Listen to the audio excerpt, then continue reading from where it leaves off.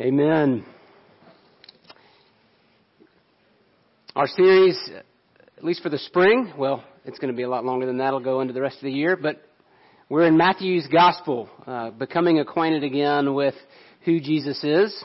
And so we actually started this back in Advent, back in December, and we're just going to continue walking the rest of the way through. Today we're going to be in Matthew chapter 4, verses 1 through 11. If you don't have a Bible, we'd love for you to grab the Bible that's in the chair there. If you're looking for this passage, it's on page 809. Matthew chapter 4, verses 1 through 11. As you're turning there, I want you to be thinking about this question: what is the purpose of a test? What's a test for? If you're young and in school, you probably still have this feeling: what in the world is this test for? Why do I have to take another test? And a test is, well, it's a test. It's to see what it is that you know. Or it's to see how competent you are in something, how able you are to do something. The driver's test, for instance, should at least give the state a basic understanding that you know how to drive a car. For some of us, that's a little more basic than others. But that's what a test is for. And today we're going to see that Jesus is being tested. Now, we often use the word tempted, and that's probably what your translation will say as we read it through today. And when the Bible uses that word in the New Testament, it can mean either or, test or temptation. Temptation in the sense of being enticed, being lured to do something that is wrong. I think the better word here is test. Now, what the devil certainly hopes Jesus will do is be enticed to do something that is wrong. But underneath the devil's temptations is the purpose of the Father to test His Son. And hopefully you'll see what I mean as we go through that. So, Matthew chapter 4, verses 1 through 11. Remember, this comes on the heels of Jesus' baptism. Then, Jesus was led up by the Spirit into the wilderness to be tempted or tested by the devil. And after fasting 40 days and 40 nights, he was hungry. And the tempter came and said to him, "If you are the Son of God, command these stones to become loaves of bread."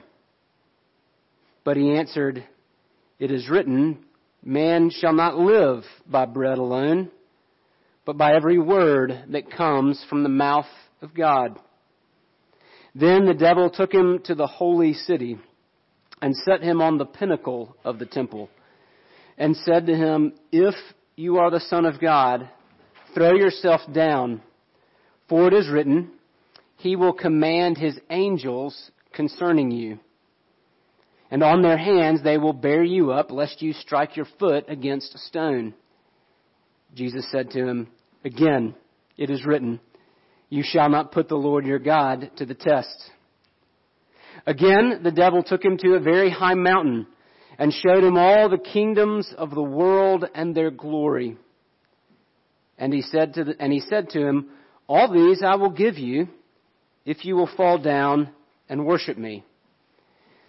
Then Jesus said to him, "Go away, Satan, for it is written, you shall worship the Lord your God, and Him only shall you serve." Then the devil left him, and behold, angels came and were ministering to him. This is the word of the Lord. All flesh is like grass, and all its glory is like the flower of grass. The grass withers, and the flowers fade, but the word of our God stands forever. Let's pray and ask for His help.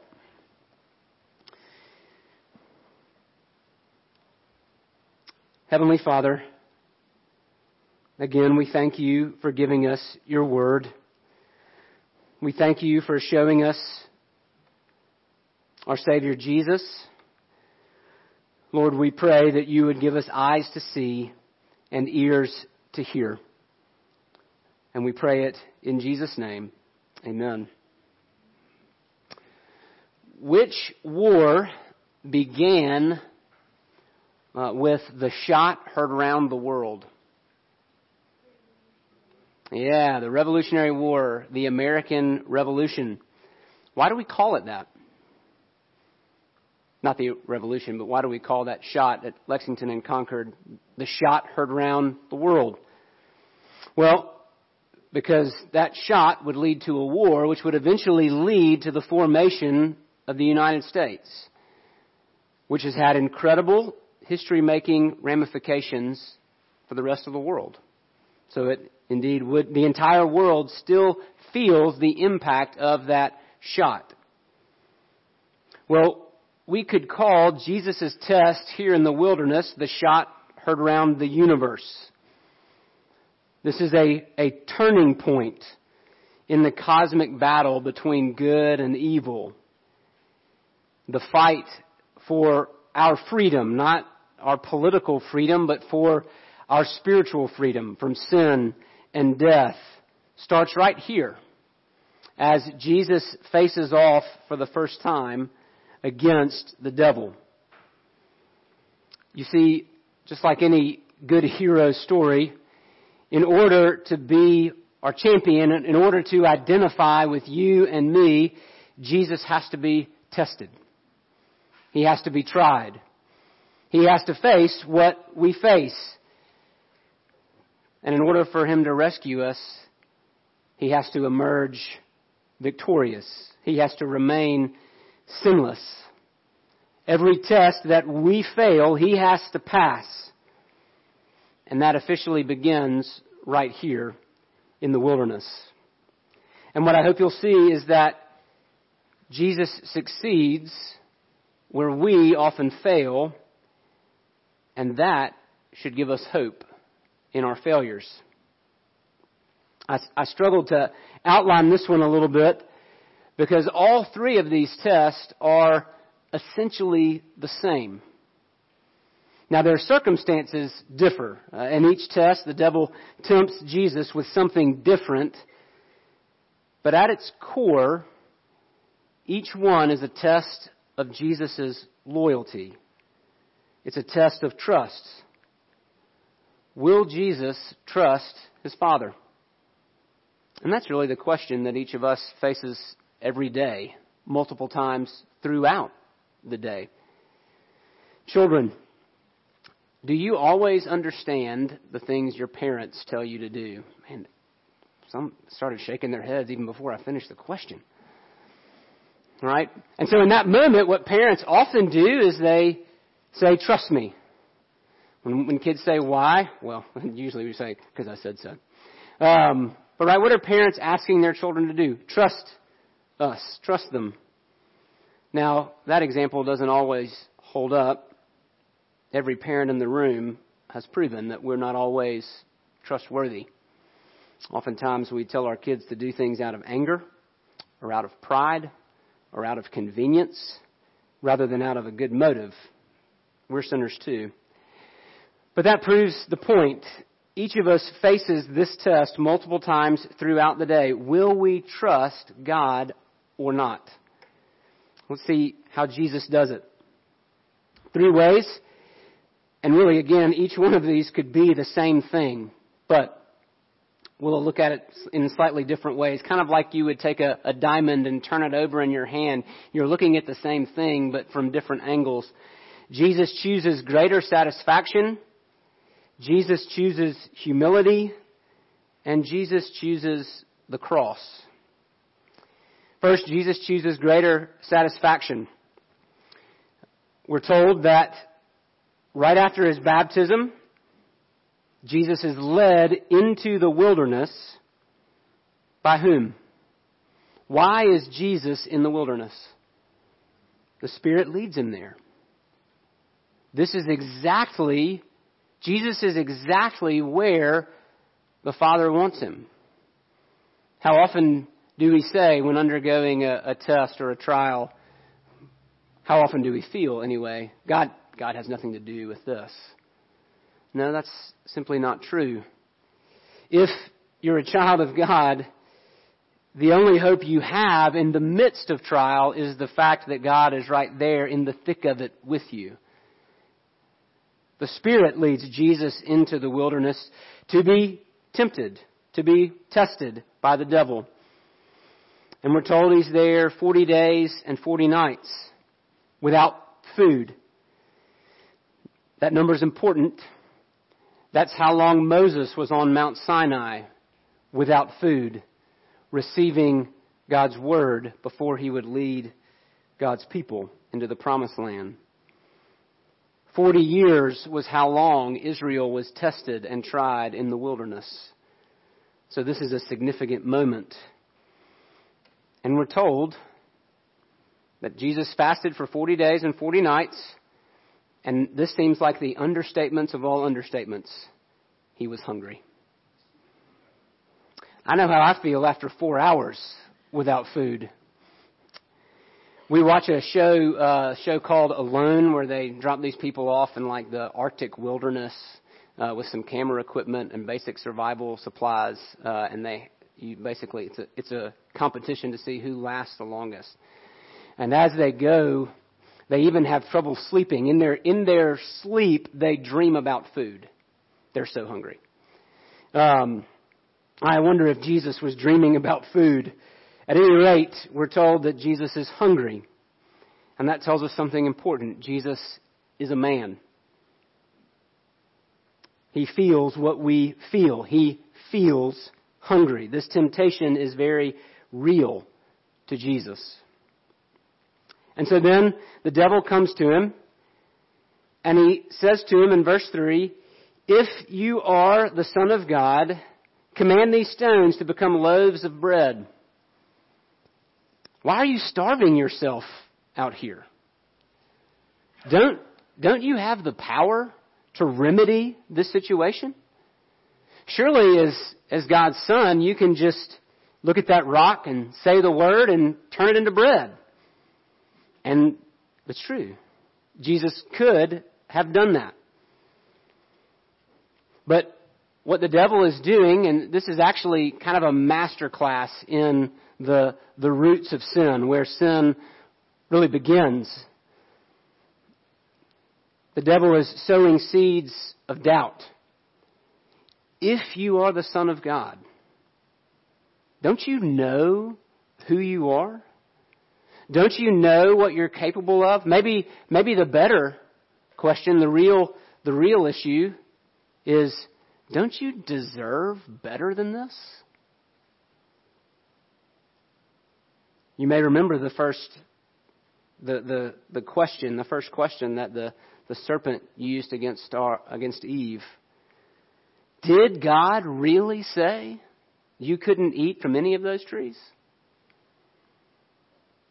What does that make you question? What's at the heart of that question? It makes you question whether or not God can be trusted. It makes you question whether or not God is even good. Is God for us, or is He against us? Maybe we should take matters into our own hands. You know, the fruit on that tree does look pretty good. And there's a lot of benefits we'll get from eating it. Yeah, let's go for it. Our first parents chose to interpret reality for themselves rather than to trust what God had said about them. And there's a couple of things going on here. The first is this. How will we interpret reality? We talked about this in our core class just before the service. That one of the key questions we have to answer is, how are we interpreting reality? Will we trust what God's Word says about us? Will we trust what God's Word says about the world? Will we trust that God's Word can interpret reality for us? That's the question. That's what Satan is putting in Jesus' mind, or trying to put in Jesus' mind. If you are the Son of God, saying, surely as the Son of God, surely as one who has identified as such, you deserve better than this. But it goes even deeper than nutrition, doesn't it? Food doesn't just fuel us through the end of the day. food is also satisfying. It makes us feel good. God has designed us. You know how you feel when you're hungry. Just as I'm talking about this, you're probably thinking about something that you want to eat right now. I'm going to make the sermon go extra long today just to make the point. Right? You know, God has designed us to actually enjoy what we eat. So we're talking about satisfaction here. We're talking about delight. Hunger means that you want something. You want to be satisfied by something. I had a friend several years ago who was being treated for cancer, and the treatment took away his sense of taste. Every time he put something in his mouth, he couldn't taste it. Maybe you've been there. And do you know what happens when you can't taste what you put in your mouth? You don't want to eat. It's bizarre. Mike was certainly, he was wasting away. He was losing weight. He wasn't getting the food that he needed to get, but he didn't want it because he couldn't taste it. It was not, it went far beyond just the physical nature of his stomach not being full. It didn't satisfy him. He didn't want it, and therefore he didn't eat it. We're talking about satisfaction. Jesus could have used his power to satisfy himself. But that's not what he came to do. He came to deny himself. He came to put off temporary satisfaction so that he could win back his rebellious people. And so he responds to the devil's question, the devil's lie, with the truth. With the truth from the Scriptures. He responds, his answer comes from Deuteronomy 8:3.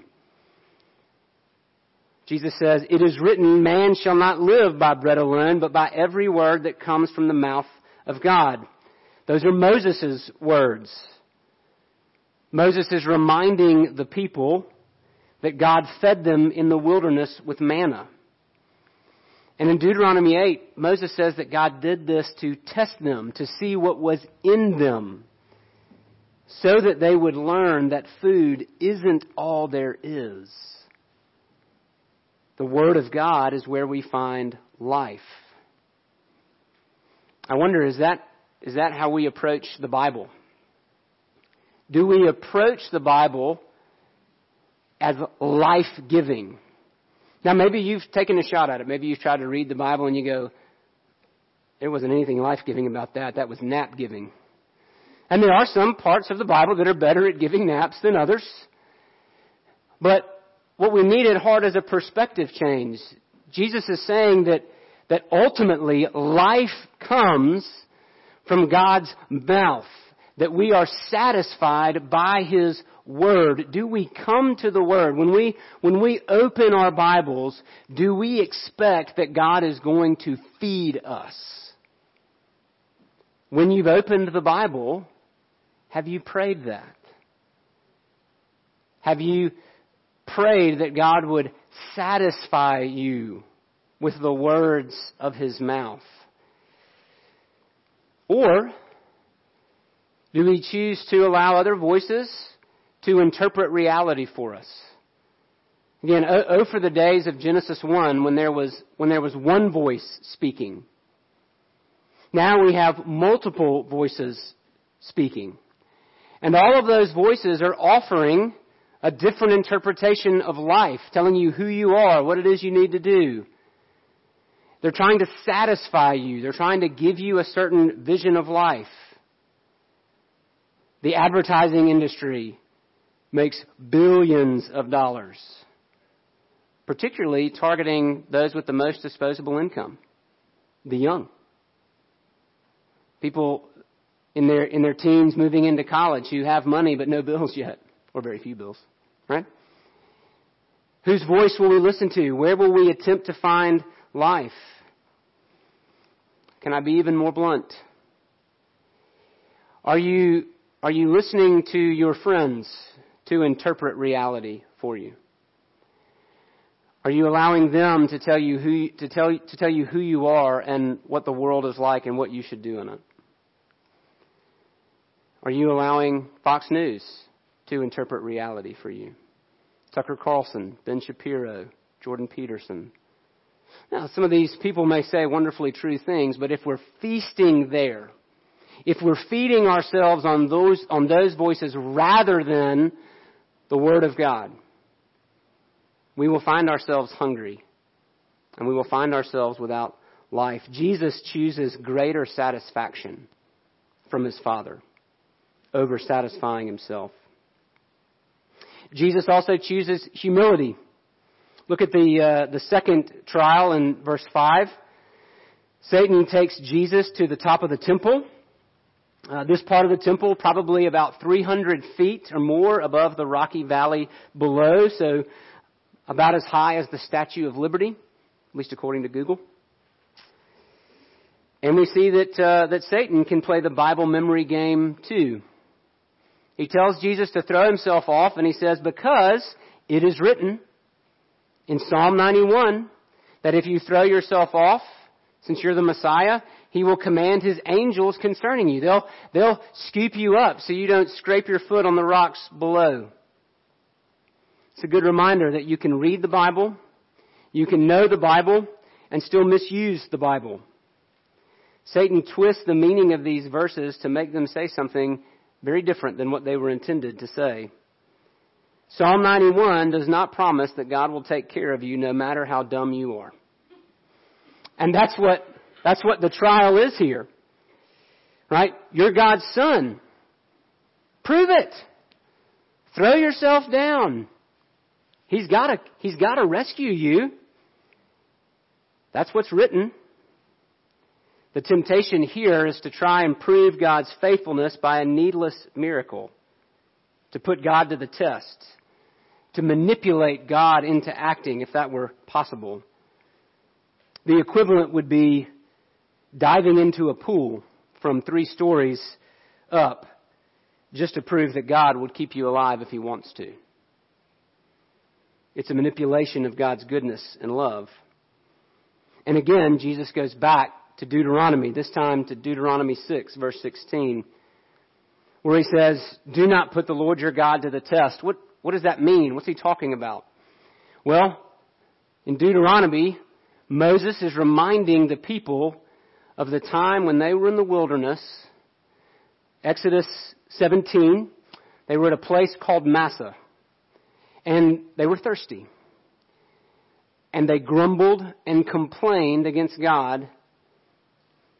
And they complained to Moses and they said, did you bring us out here to die? We need water. Now.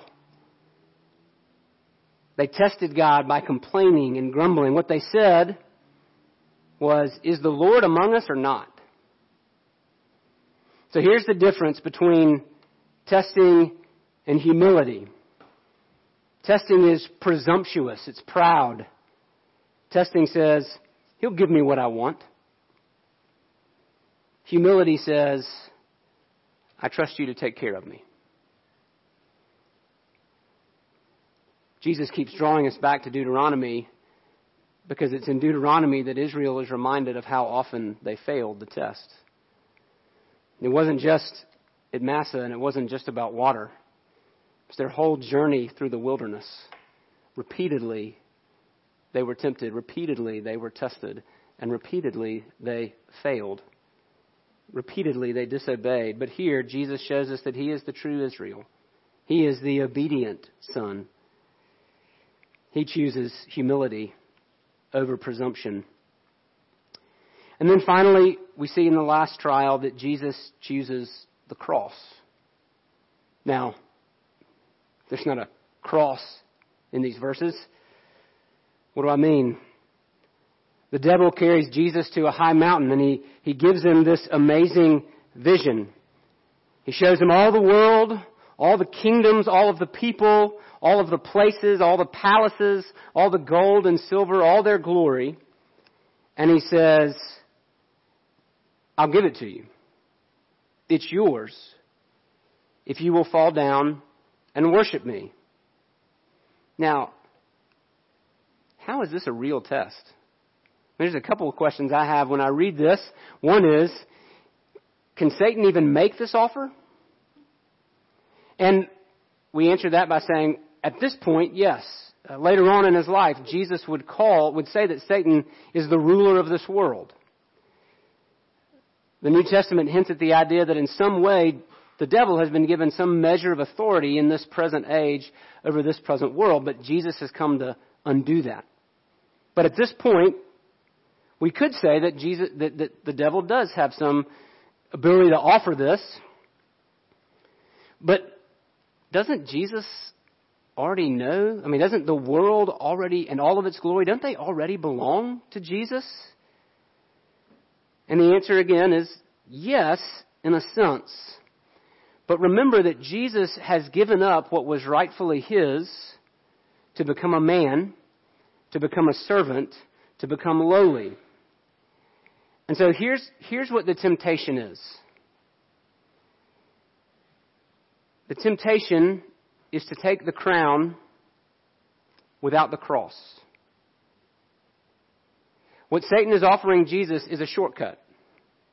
He's saying, look, you can have all the world in its glory. And you don't have to go down that dark road.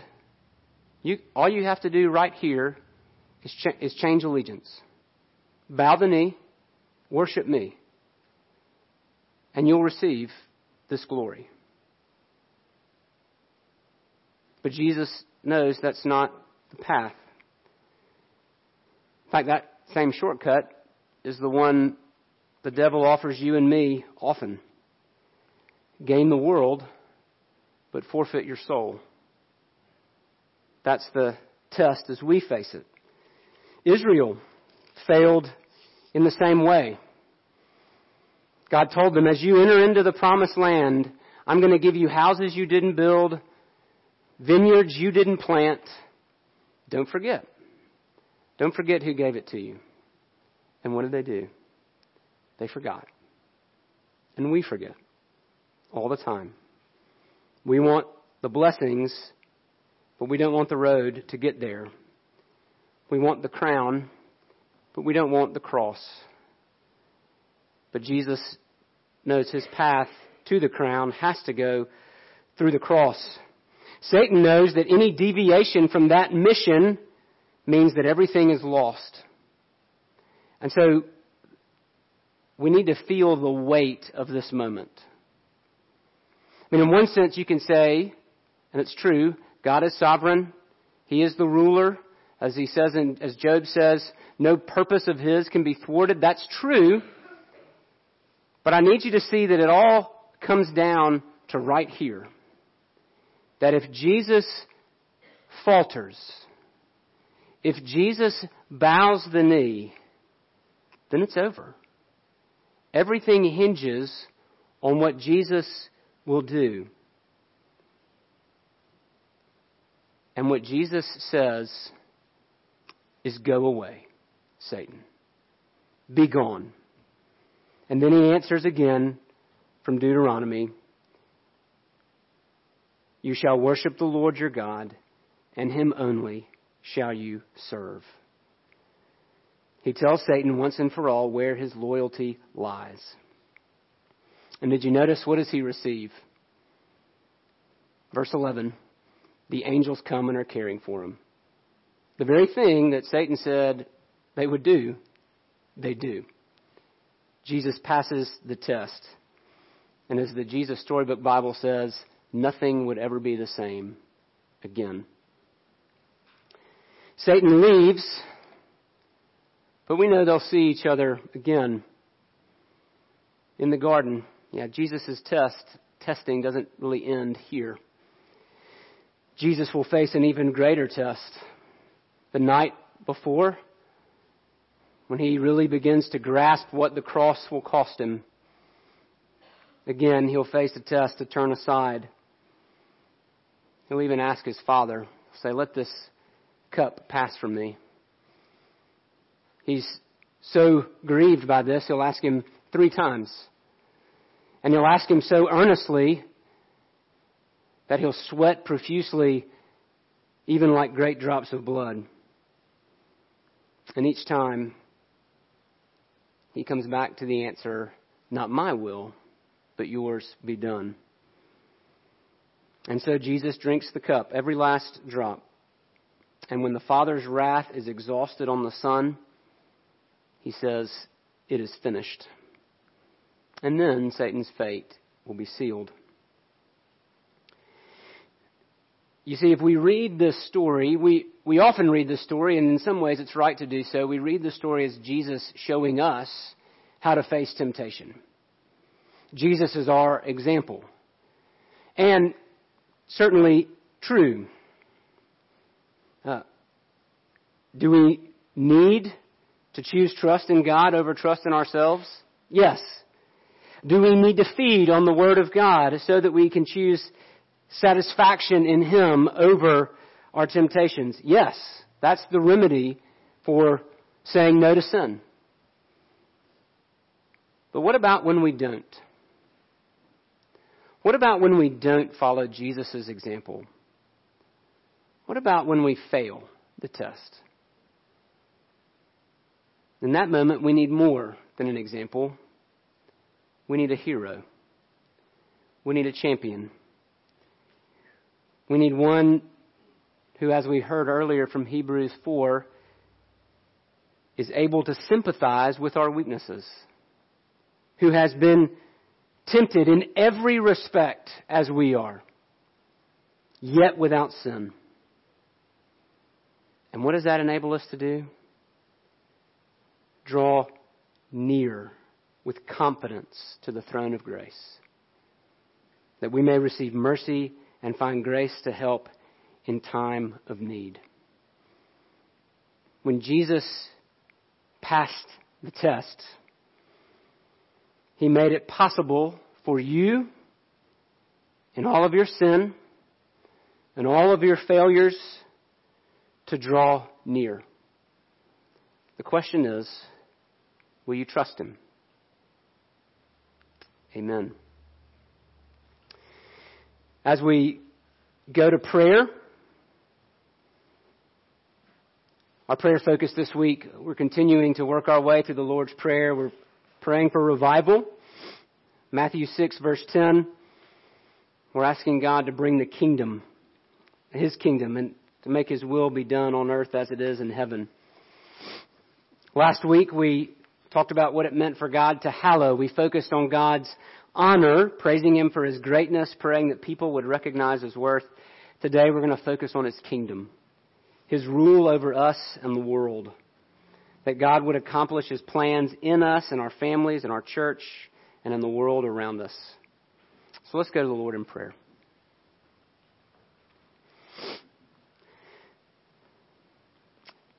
Heavenly Father, again, thank You for